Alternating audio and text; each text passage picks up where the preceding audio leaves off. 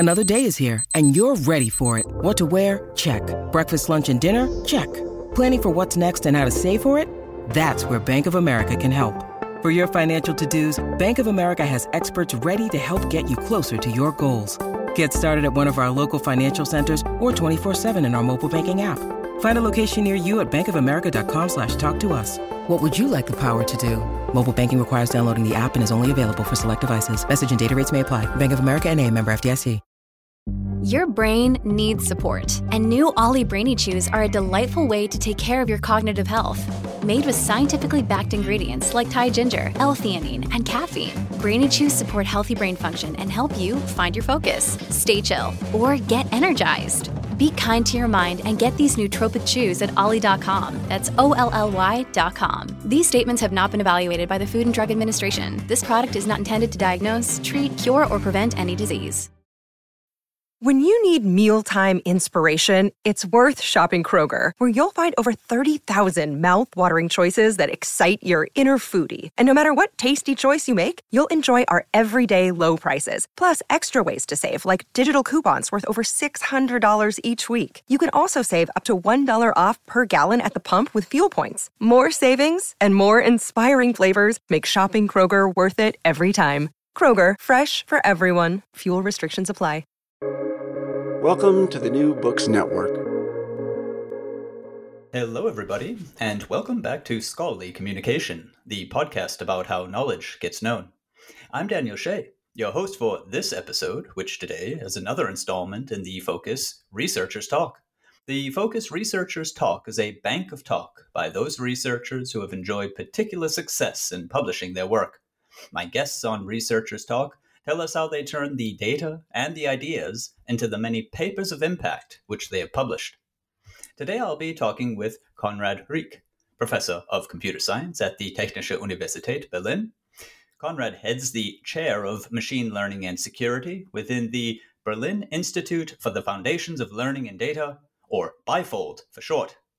Konrad's group are developing novel methods for detecting computer attacks, for analyzing malicious software, and for discovering security vulnerabilities. They also explore the security and privacy of learning algorithms. So let's begin today's episode. Konrad Rieck on Researchers Talk. Hi, Konrad. Welcome to the show. Yeah, hello. So this is an interview really that's much more about how you do the research rather than what it is that you're researching. And I like to break that down into three different directions of looking at the communication and research: the scientific network, the scientific reading, and the scientific writing. Perhaps we'll just pick up right there at the last one, scientific writing, the one that's most familiar to people when they think about research and communication. Is there, when you approach a project and you've entered into it, a moment where you can be sure, right, this is turning into something that's publishable? Are there any signs or any ways that you start to note down what's happening in the project, or results that are coming in, or the way ideas are actually being formulated, where you can be pretty sure that this is turning now into a paper? Yeah, I think it's an interesting but also very difficult question. The first thing is that when you start research, you typically have an idea or a question or some hypothesis. And from the start, it usually is not clear whether this will turn into a paper or not. And I think this is the nature of science somehow. If this would be immediately clear, it would not be a good research question. And during the research, I would phrase it differently. We first try to do some very simple experiments in the beginning to get a feeling for the problem we are tackling. And if it turns out that we can tackle it, or we have the right ideas or the right methods in our hand, then we dig deeper. And then at some point there is the first result, and then it becomes clear whether there's a novelty or not. And this is the moment where you have to think about how the final paper looks like, and whether it is like a big finding, or whether it's more like a medium result that is maybe not publishable at the top place. That's a great answer. That really gives, in a very brief space, a sort of three-step process to figuring out if you have a paper or not. It's also a refreshing view in a sense, because it shows that you begin your work outside of the communication loop. You're looking at what is the problem at base that we're even tackling before you come to the question of whether or not we can do it. Am I understanding that right? Yes, yes. I mean, in principle, if you want to do good research, I think you need to have something that is fascinating. Of course, you could also start with something that is like low-hanging fruit in terms of results. But for me and also for the researchers I'm working with, we are fascinated by some things that are really hard. And tackling hard problems is most of the fun, to be honest, and also most of the pain. So it's like it's a ambivalent situation. But if you want to really go for these hard problems, you cannot immediately see the paper. Instead, you have the idea and you have the feeling and you have the motivation and fascination. And from there, you start working. And as you said, it's a three-step process. So first, some simple experiments and then maybe more. And then later, you shape the outcome. And in terms of communication, this means that at the very beginning, it is not really clear what you will communicate.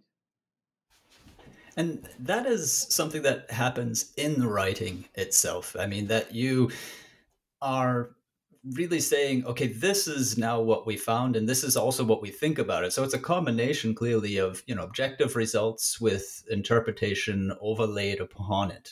Would that, in a sense, describe this third stage where results are coming in and you appreciate their value? Yes, and there's something that we call it a Steckbrief. This is a small, I would say, memo overview of the whole project. And this document, it's a small Markdown document. In many projects, we update it during the course of a research project. And it starts with a few sentences or maybe some bullet points or maybe just a question. And then later it gets more and more content. And then at some point, there is this question, how do we write this down in a way that the community can get the information? Because writing a paper is not only about presenting the results, but it's also about putting them in a context that people will read this and understand it. So I know a lot of work that is a little bit, let's say, undersold because it's so difficult to understand what the authors actually want to convey with their work. And so at the end of a project, there's also a lot of work on framing the whole thing so that it becomes an interesting paper that has a story, that has a contribution, that has corresponding results, and that ultimately is interesting and joyful to read. Because ultimately, our work is not only about making progress, but it's also about convincing others to read about our research and learn about our progress.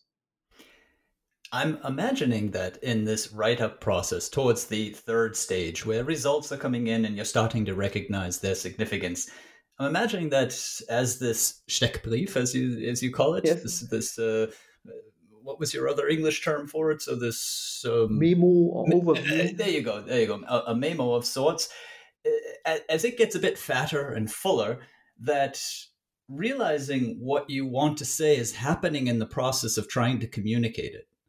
Is that possible? Because I would imagine from the entire process that you've just described from us, from stage 1 all the way through stage 3, that the ideas are live. They're sparking as they go along. You're figuring out really what all this means as it's happening.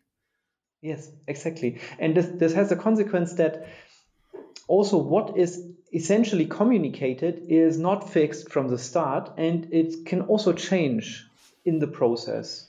So to give you an example, there has been a recent paper where we tackled a problem, we wanted to solve it, and we found out that we cannot solve it. And then we looked at it from a theoretical perspective, and we could then even prove that it cannot be solved in the general case.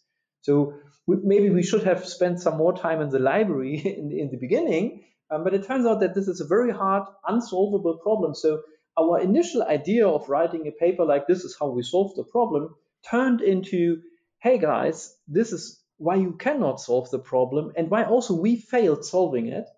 And I think this is something that also makes fun to me in work, because it means that we are not kind of have a fixed idea and everything works out as planned, but we are in a process where we really uncover information or knowledge, and this knowledge might not be what we expect in the beginning.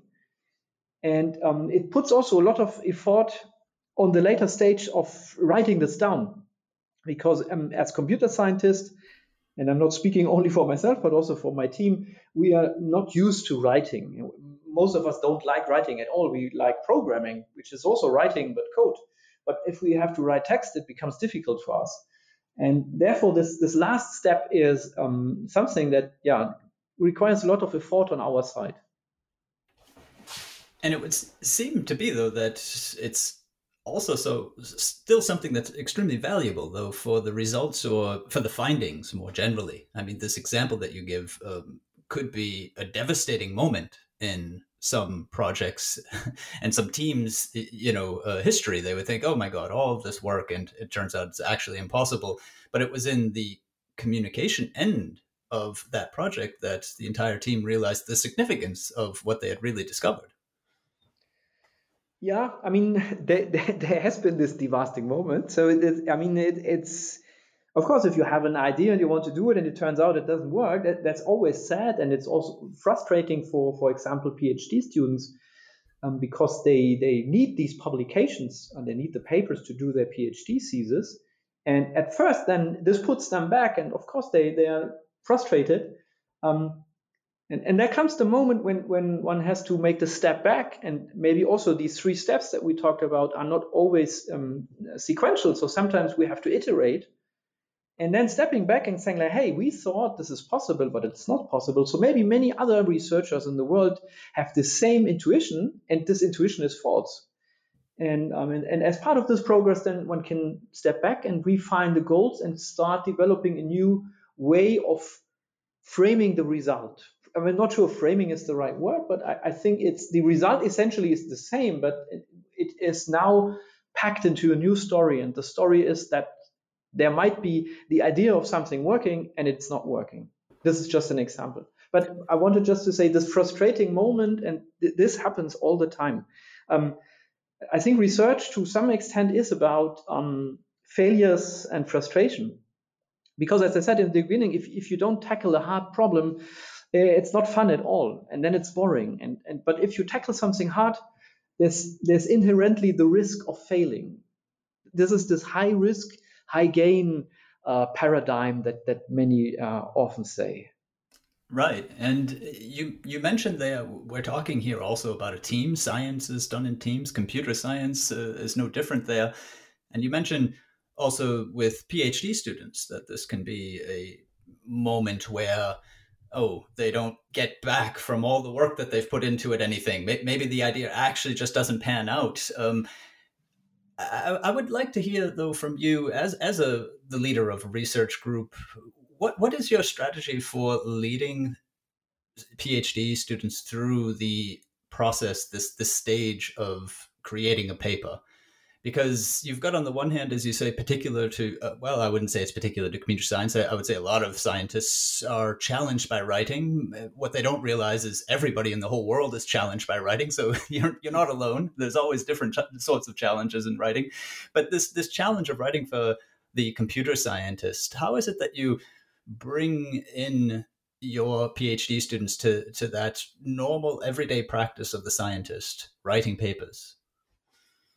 Yeah, I think, as you said, it's a struggle. and at the same time, I highly recommend every student to read papers. And they have to, and they enjoy reading papers because they are interested in the topic and they want to learn more and they are fascinated by new results. So what I try to do here is that I try to convince them that if they enjoy reading, that they maybe reflect a little bit on what they like about a certain paper. What makes this paper better than another one? And often they start with the results, but if they look deeper, they find out that it's not only the particular results or a new approach, but often it is how this is written down, how it is conveyed to the reader, and that great care is, for example, taken to make complex concepts easy to understand.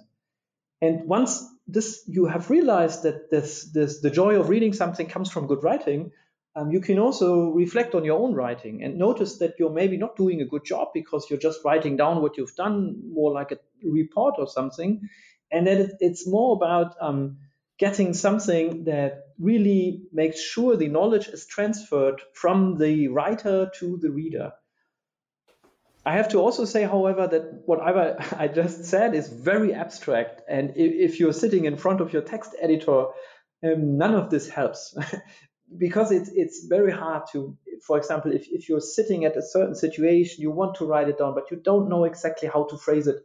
And in my experience, there's no silver bullet here. And the best thing is to try it. The one recommendation that I learned during my PhD is if you really don't know what to do, just write something. Write it in the worst possible form. Just write it down. And then later read over it. And then you will discover the shortcomings and you will notice maybe the not perfect setting. And then you rewrite it. And then maybe you let it sit another day and read it again and the next day. And so you incrementally improve your writing. There's also some saying that I tell my students. So a paper is never finished. It converges to the perfect state, but it converges in the sense that it never reaches the perfect state. So if you take a paper that you have polished for weeks and look at it again, you might find things that you want to change then. And if you look again and again, you will always find something to make better. And so there isn't like something like the ultimate written paper or the ultimate text. Everything is in flux, and you need to find for a given time frame the best that you can do. And this might not be the best on the world, but this is what you can do, and this is what you maybe also want to do. Yeah? You don't want to become a writer. You are still a scientist or researcher. So the writing is like the second job, not the first. What you're describing there is something that people would call research as a conversation. And it happens at the level of the individual, and it happens at the level of the research community. I mean, at the individual level is what you've just said, where just get it down to get started with. It doesn't really matter. And then when you come back to it, you'll almost hear your old self talking in that text and realize what your new self now can add to that or disagree with or refute or improve or whatever it might be. And this same exact model just reappears throughout the entire literature, doesn't it? I mean, that's how expert readers like yourself, researchers like yourself, read other papers. It's like a conversation with the author in a sense. And to view the papers in that way, to see them as this contribution to this larger discourse and not perfect, polished objects is probably a very productive view, and seems to be much of what you're saying. Yes, but I'm not sure whether it's really a conversation. Maybe my feeling is more it's like that you have to learn to switch roles, and there's the role of the reader and the role of the writer, and you as writer want to write for the reader, so you need to somehow assume these roles and switch between them. And in my experience, it helps to put some time in between these switches, especially in the beginning. So this could also be seen as a conversation, which is true. Yes. I like this, though, the view that you give of the role of the reader and the role of the writer provides us a nice transition over into our second topic, which is scientific reading, an idea that I've been trying to propagate as a counterweight to scientific writing. So your idea that there is a writer and a reader involved in science is very much in my sense of all this. What would be one of the major shifts or switches, as you say, from going from that writer of a paper to a reader of a paper? Maybe even just start very personally with yourself. Do you notice a different mode setting in for yourself?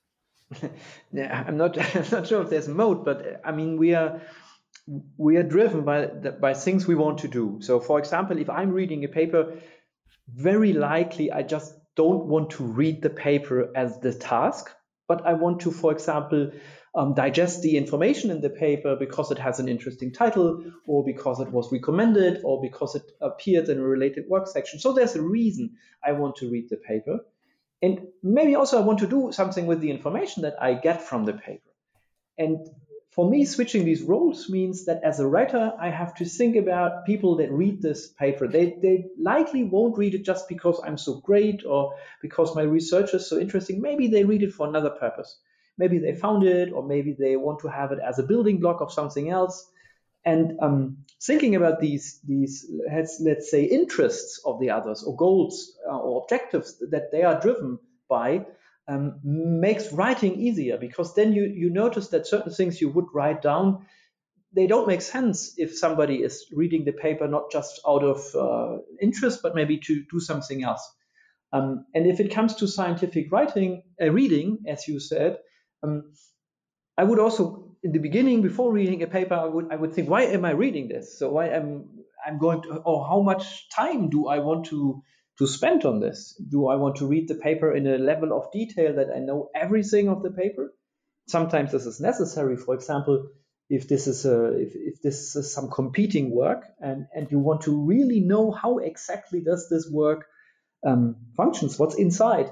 And then there's also the I would say medium level reading, where you don't need to get all of the details, but a lot, so that you can maybe think about whether this is relevant or not in the context you're looking at. And lastly, I also think there's something like light level reading, where you have to move into a completely new field, and you want to just see a little bit the different topics in this field, and then you cannot waste 3 hours reading each paper. So instead, you maybe just spend like 30 minutes on a paper, and then you can just very lightly read the contents to get a rough idea. And I think scientific reading, if this term exists, means that you have a good understanding of what you're doing and how deep you need to go and how deep you want to go. That's wonderful. You've helped me define a term that I'm trying to establish. This is so. I mean, essentially, you're coming back to the use value of the text itself. I mean, as a writer, as you say, you're considering, well, what are my readers' purposes? And very consistently, you go on to say, well, as a reader, what are my purposes? That's the, let's say, the gist of it. Yeah. Yes. That's wonderful. I think that's useful on both sides, because let's say early career researchers, PhDs, often spend too much time in both of those tasks, writing and reading, sometimes on the wrong things. They miss this purpose perspective. So when reading a paper, it's a cover-to-cover activity, just to be thorough. And when writing a paper, to pick up a word you used earlier, it's presenting everything. But neither of these really serve this idea of foregrounding purposes of the community. Yes, but I have to say, and I need to be honest here, so it's not that I kind of thought about this in the beginning and said, like, I like to spend my time like this and I'm a super organized person. The opposite might be the case. It's more that the more you do research, the larger your group gets, the less time you have. And there comes also university administration and teaching stuff. So you have very little time. And the less time you have, you better need to plan this time. And therefore, I already, when I have time and want to read something, I have a deadline. So I cannot spend like 8 hours reading one paper. So maybe I have 2 hours, and then now I can make a decision. Do I read 4 papers? Do I read 2 papers? Or do I just read 1 paper? And this is something that I learned maybe the hard way over the time to think about in advance, and then take the time that I consider to be reasonable. And it might also happen then later, like in research, that my decision was not appropriate. So maybe I find out that reading the paper takes only 10 minutes because it's crap, or maybe I find out this is one of the greatest papers that I've read in a long time, so I want to dig deeper. So this also is something where you need to be flexible. But I also like the idea of contrasting scientific writing with scientific reading in some sense. Yeah, well, I mean, part of the purpose of this podcast, you're speaking to directly at this moment, Konrad. What you've just said as something through experience and your daily work routine has shown you to be the best way to go about reading is something that will take the next PhD student, the next early career researcher, again, 10 years to figure out, or a new position or a promotion or something like that. And I feel that let's be transparent, because it's important for early career researchers to know that important researchers like yourself, people who may be citing their work, this is the way they read. And I know that you're not the only one out there who's reading that way. So, and this is, I think, new information to people who are starting off in their career, or your experience there is far vaster than mine. Do you notice a difference in reading habits early on in somebody's work with you, and before they maybe finish off and start their new direction in their career? I mean, yes, of course. I noticed different reading habits or different reading depths, but I also think, and this is maybe something to not forget, if we think of new PhD students, I think it's important for them to maybe listen to this podcast and think about what I say, but it's also very important for them to kind of object or decide to do it differently, and then figure out themselves and maybe make the same conclusions that I did. Because I think this is also part of science or research, that certain things take time and take experience.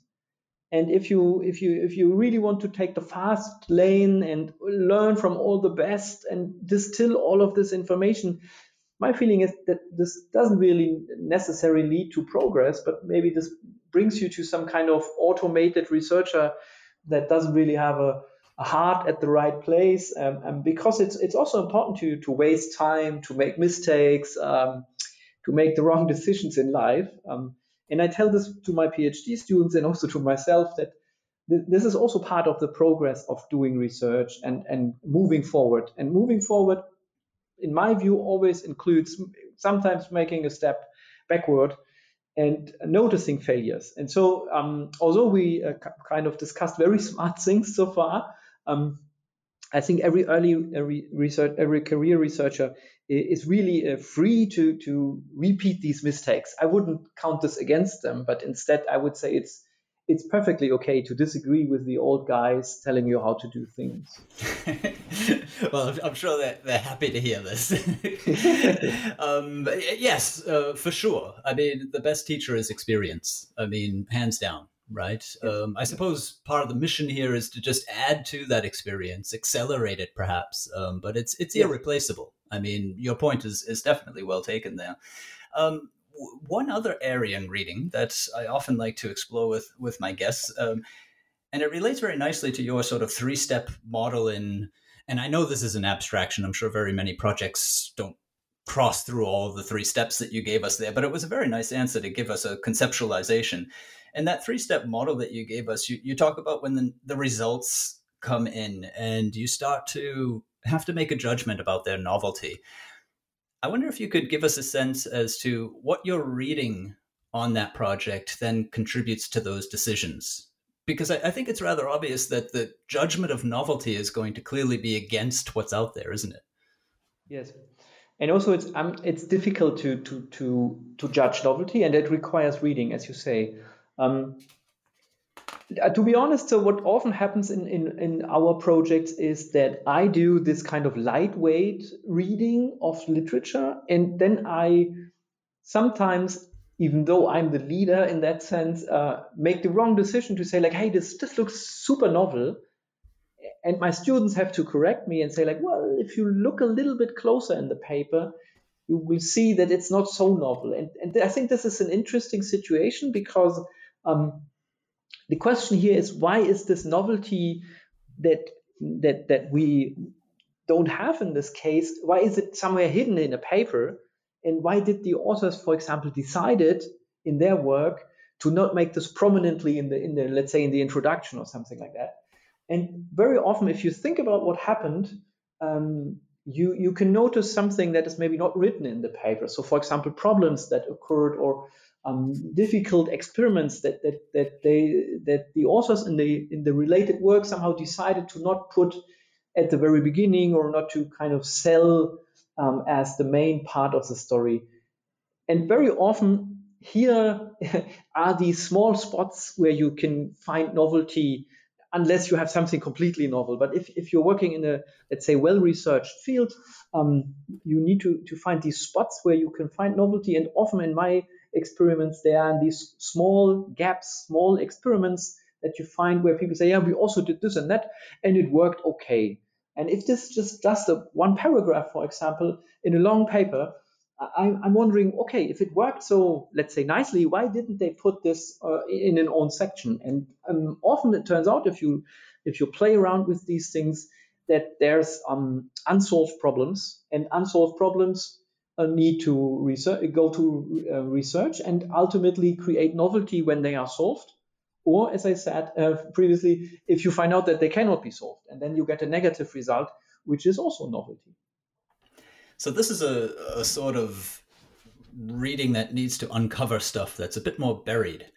I can recognize the possible tension then here. I mean, it's obvious and clear to everyone that there's just too many papers to read, and people are always looking for techniques and methods to get through the literature in the most effective manner. And if some of those gaps that you're noticing are really the ones that, let's say, a PhD student who is really buried deep down into a focus in the research is going to notice only, right? Or perhaps most likely, then this creates a tension between, okay, well, how do I look for those sorts of things if that's what your research usually builds upon? Yeah, I wouldn't say this is, this is one way of finding novelty. I wouldn't say this is like the usual approach, but this is something that happens. At least I noticed this happening because often it's kind of surprising to me. Of course, there are other like more common strategies to seek novelty. Often related work, previous work, very clearly expresses things that they couldn't do. And if you're really looking for hard problems, the best thing is to take some work in your area and read the introduction or read the conclusions and find the points where they say, yeah, of course we didn't do it like that because this is not possible or this is extremely hard. Then very likely underneath you will find a very difficult problem. And difficult problems, as I said, come with novelty if you can solve them. The other strategy, and this is something specific to security, which is part of my research, security can be described as a game between an attacker and a defender. So most of the papers and research boils down to either proposing a new attack or proposing a new defense. And this automatically creates a lot of opportunity for novelties, because whenever somebody says like, hey, I have a new defense, you can challenge this and say like, well, let's see whether we can break it. And the other way around, when there's a new attack and people claim that this is very severe attack, you can look for spots where also the attack has its weaknesses, and then you can try to exploit weaknesses in the attack and say like, hey, the attack only works if this condition holds, but if I'm removing this condition from the system that is attacked, for example, the attack does not work anymore. So in security, there's this, I would say, special opportunity to involve in this attacker-defender game and thereby create novelty, I would say, quite easily, if things work, of course. Yes, okay, for sure. The time is telling me it's a good idea to move on to our third and last topic, which is perhaps also a little even more unconventional than scientific reading. I call it scientific network. You might just think of it as collaboration in the broadest sense, or the social side of science. So Yes. you collaborate with, meet with, solve problems with, teach, administrate with, the whole bag of things that involve people in research. I think you'll accept that people are the reason that research probably at the end of the day happens, right? I mean, so if you imagine that entire cloud of connections that you find yourself in, what might be one node that would represent one of your roles that you might pick out? And how would you describe the activity that you're doing at that node as it contributes to your research?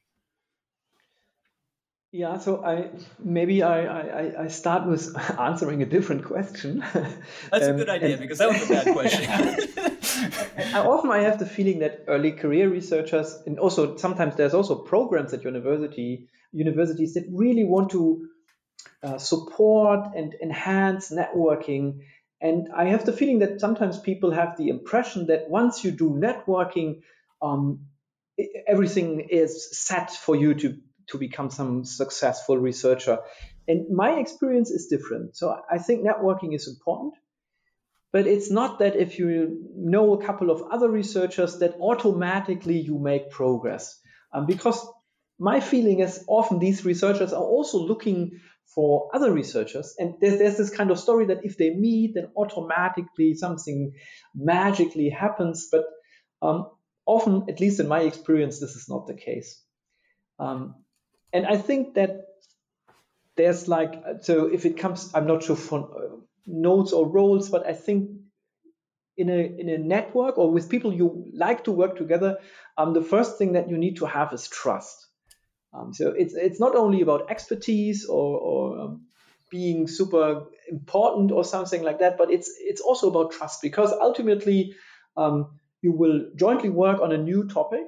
And if this topic is somehow stolen by the other party, this is the worst case scenario. So you need to look for people that you really want to work with and that you trust. And that is also, personally, I would say, is also necessary that it's a joy to work with them, that you're really looking forward to, that you say, hey, I'm looking forward to this meeting.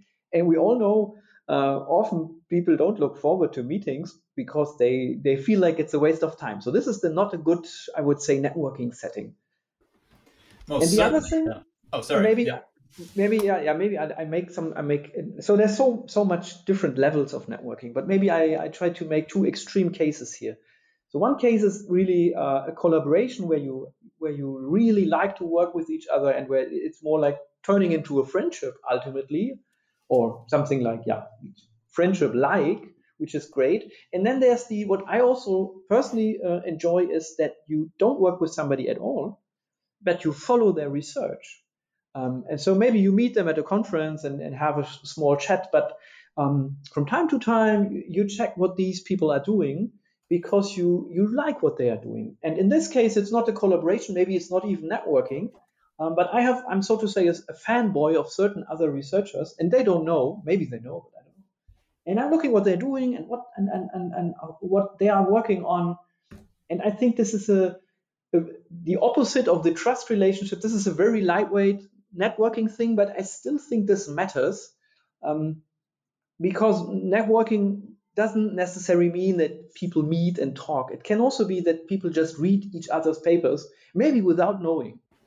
I agree wholeheartedly. I think that that's what's meant when we talk about the community or the research community, and that there are certain connections that are firing more strongly than other ones. So these would be the people that I might call it shadow collaborate with, who you don't know if they know you, but but you'd be pleased. Well, I mean, would you even go so far as, I mean, I would say this would be the ultimate in noticing if that collaboration is working. Would you even go so far as to note whether or not they've cited your work? Because interest in what they're doing must mean you would want to be contributing to what they're having as outcomes. Yes, I mean, this is something that we talked about before. This is this maybe kind of conversation, which is not a real conversation, but it's you're looking at some other approach. Maybe you talk about this approach in your related work or somewhere else, and then in the follow-up work from the other side, you see mentioning of your own work. And so there is a very slow and indirect form of conversation between, I wouldn't say researchers, but maybe research groups, because usually a paper is not written by a single person. So it seems that these research groups, how to say, click with each other in some sense, and that they enjoy reading and each other's work, and also writing about it. I mean, I think that tells us something about scientific text. This brings us back to one of our first points about this conversation, as you were saying, that scientific text is, in a sense, a kind of locus, a place, like a mini conference, let's say. Every text out there is just a mini conference where, if you look in the related work, as you've just been describing, and they've picked up the idea that you were working on and picked it up in the way that you would have expected in that context it be picked up, well, then that your idea is working out, isn't it? It's gotten across. Yes, but I also have to say, because what we describe is also a little bit like the best of scientific reading and writing. and the best of networking. The truth is, of course, that many papers are not written in this way for many different reasons. Sometimes it's on the side of the authors, sometimes it's maybe on the side of the reviewers that want to have changes to it and things like that. So especially as we talked about young researchers, I mean, they shouldn't expect that this kind of conversation and nice, really, I would say, something in the heart of science, like this conversation. Of course, this doesn't happen all the time, but it's also, I mean, honestly, I would say it's rare. And also everything that we do in my group, I mean, not every paper is really like an important point in a dialogue of researchers. Sometimes it's just the necessary next step. And this is also okay. It's a little bit like a newspaper, and a newspaper has many articles in it, and some articles are really great, other articles are maybe necessary, or they're just there to convey a certain information, which is also necessary, but maybe not this fascinating. That's a wonderful image to be working with, the different sections of the newspaper. I mean, part of the purpose of this podcast is really just to jog people's thinking. So very much in the spirit of what you were saying before, also so that people disagree with us, or you, or me, or whatever, right? But I find that it pays to reflect upon what it is that we're doing when we're actually communicating the research, because I think it can be to your detriment if you don't reflect at all upon what it is that you're doing. Mm-hmm. Yes, I think there's also something that I tell my students often, reflecting about one's own role and what one actually is doing helps. And this is not just saying this is the position I'm hired, or this is my thesis topic, but it's also reflecting, like, when I'm reading a paper, some other PhD student maybe wrote it who's in my shoes, and vice versa. And if I go to a conference and network with others, the others might feel the same thing as I feel. And as you said previously, if I hate writing, maybe I'm not alone. And this reflection on the own activity is helpful, even if it's not directly related to the research topic. So even kind of thinking about the meta level of how research could be done, or how research should not be done, all of this contributes in the end to writing better papers. And writing better papers ultimately means transporting information better, and this in turn means moving science forward. And that's what our ultimate goal is, and this is what we work for, I think, at least. On this topic of network again, or collaboration again, in the broadest sense, throughout this interview, you've mentioned PhDs, which reminds our listeners, you lead a research group. You bring people, early career researchers, through one of their first major academic stages of development and so on, and maybe even have postdocs under your care. I wonder if you could tell us a bit about teaching and mentoring and how that figures into your research. Do you draw a line from the sort of supervision that you do to the research outcomes that you have? Yeah, I don't want to come across too structured. Of course, I also have some ideas here, but the truth is that I very often do not make any difference, for example, between PhD students and postdocs at the first glance. And ultimately, we are all in the same boat, and I think we all need to improve, including me, and become maybe more efficient, or tackle challenges that we maybe didn't want to tackle before for, I don't know, personal reasons or technical reasons and things like that. So ultimately, I would say we are all somehow on a trip or so, improving ourselves. But if I need to talk more in detail with people on research, of course it makes a difference in supervision, whether I'm talking with a master student that is maybe writing his or her first thesis, first scientific work, so to say, or if I'm talking with a PhD student who maybe already has some experience in research, maybe has published a first paper and now is looking on what to do next. I think this is often a very important step. And of course, this is different from a postdoc researcher or maybe a junior professor who's maybe not supervised in that sense, but whom I can give advice, or at least they can ask me for advice. And so I would say it depends on the level of the career, but at the same time, when I'm working with people, I'm not so abstract, and I usually am just talking whatever I think is helpful, and also what maybe I also want to talk about. So maybe it's not even helpful. Yeah? Right. Yeah. Yeah. Well, maybe zoom in to that. One interesting scenario that you just brought up there with a PhD who perhaps has just finished off a first paper and is sort of feeling forward towards the next topic. Is this a scenario that you find often amongst PhD students, and what is it that you might do there often to provide support? Yeah, I mean, it's a very often scenario because students need to write papers, so they have to write the first one, and then they have to write a second one. And what often happens is that when you hire a PhD student or you start supervising somebody, that in the beginning you talk about possible ideas, what you have in mind, and often what they have in mind, and then you make something like a roadmap, and then you work on the first project jointly. And if it turns out that everything works fine, which is also not often the case, but then you get this first publication. But as you develop this publication and as you get in the first results and as you get more familiar with the related work, you learn about this part of research. You also learn about the community that is doing this research. And in my experience, it happened, I would say, often that students find out that they really don't like this, what they are kind of uncovering. Maybe not the results, but maybe they find that this is a community that has different goals, or that they want to research, look at things that they don't consider to be interesting.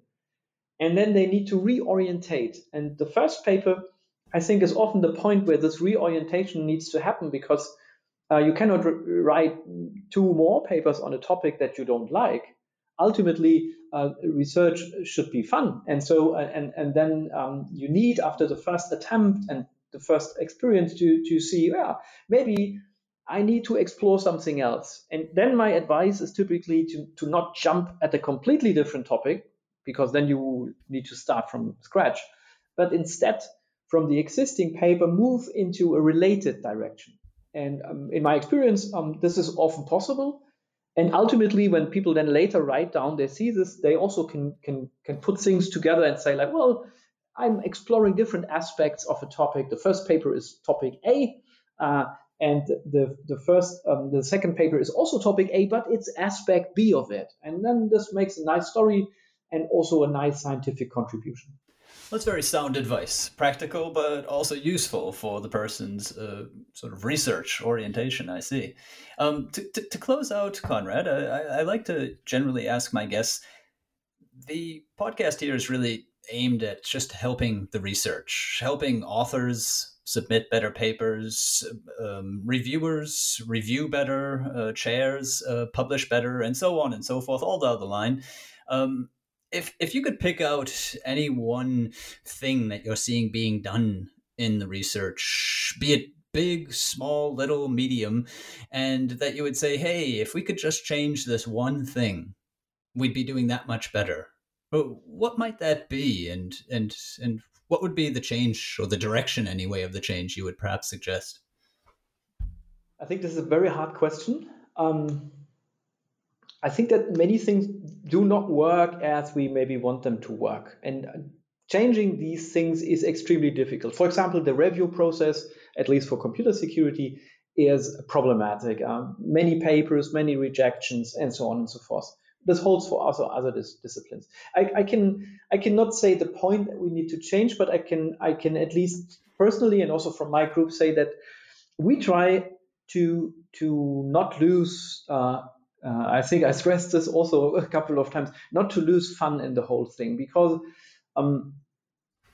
when a person decides to go for a PhD or for a master, often there's something inside the person that I really like the topic. For example, I really love computers. It's not that I do this to make money. It's really something personal, and it's fun for me. And sometimes I'm missing the fun, and I try as best as possible to get it back, which is very difficult. But I think the more we enjoy doing research, the better the research gets. This is my feeling. And I know from others that this is not always the case. In other groups, there's, let's say, more pressure, or there's more hierarchy and things like that. So my recommendation, maybe now I have it, is less pressure, less hierarchies in research. Well, thank you very much for that, Konrad. Yes. That is Konrad Rieck, and he is Professor of Computer Science at the Technische Universität in Berlin. This is goodbye from me to Konrad. Goodbye. Bye. And this is goodbye to all of you. Bye-bye, and until next time here on this Focus Researchers Talk.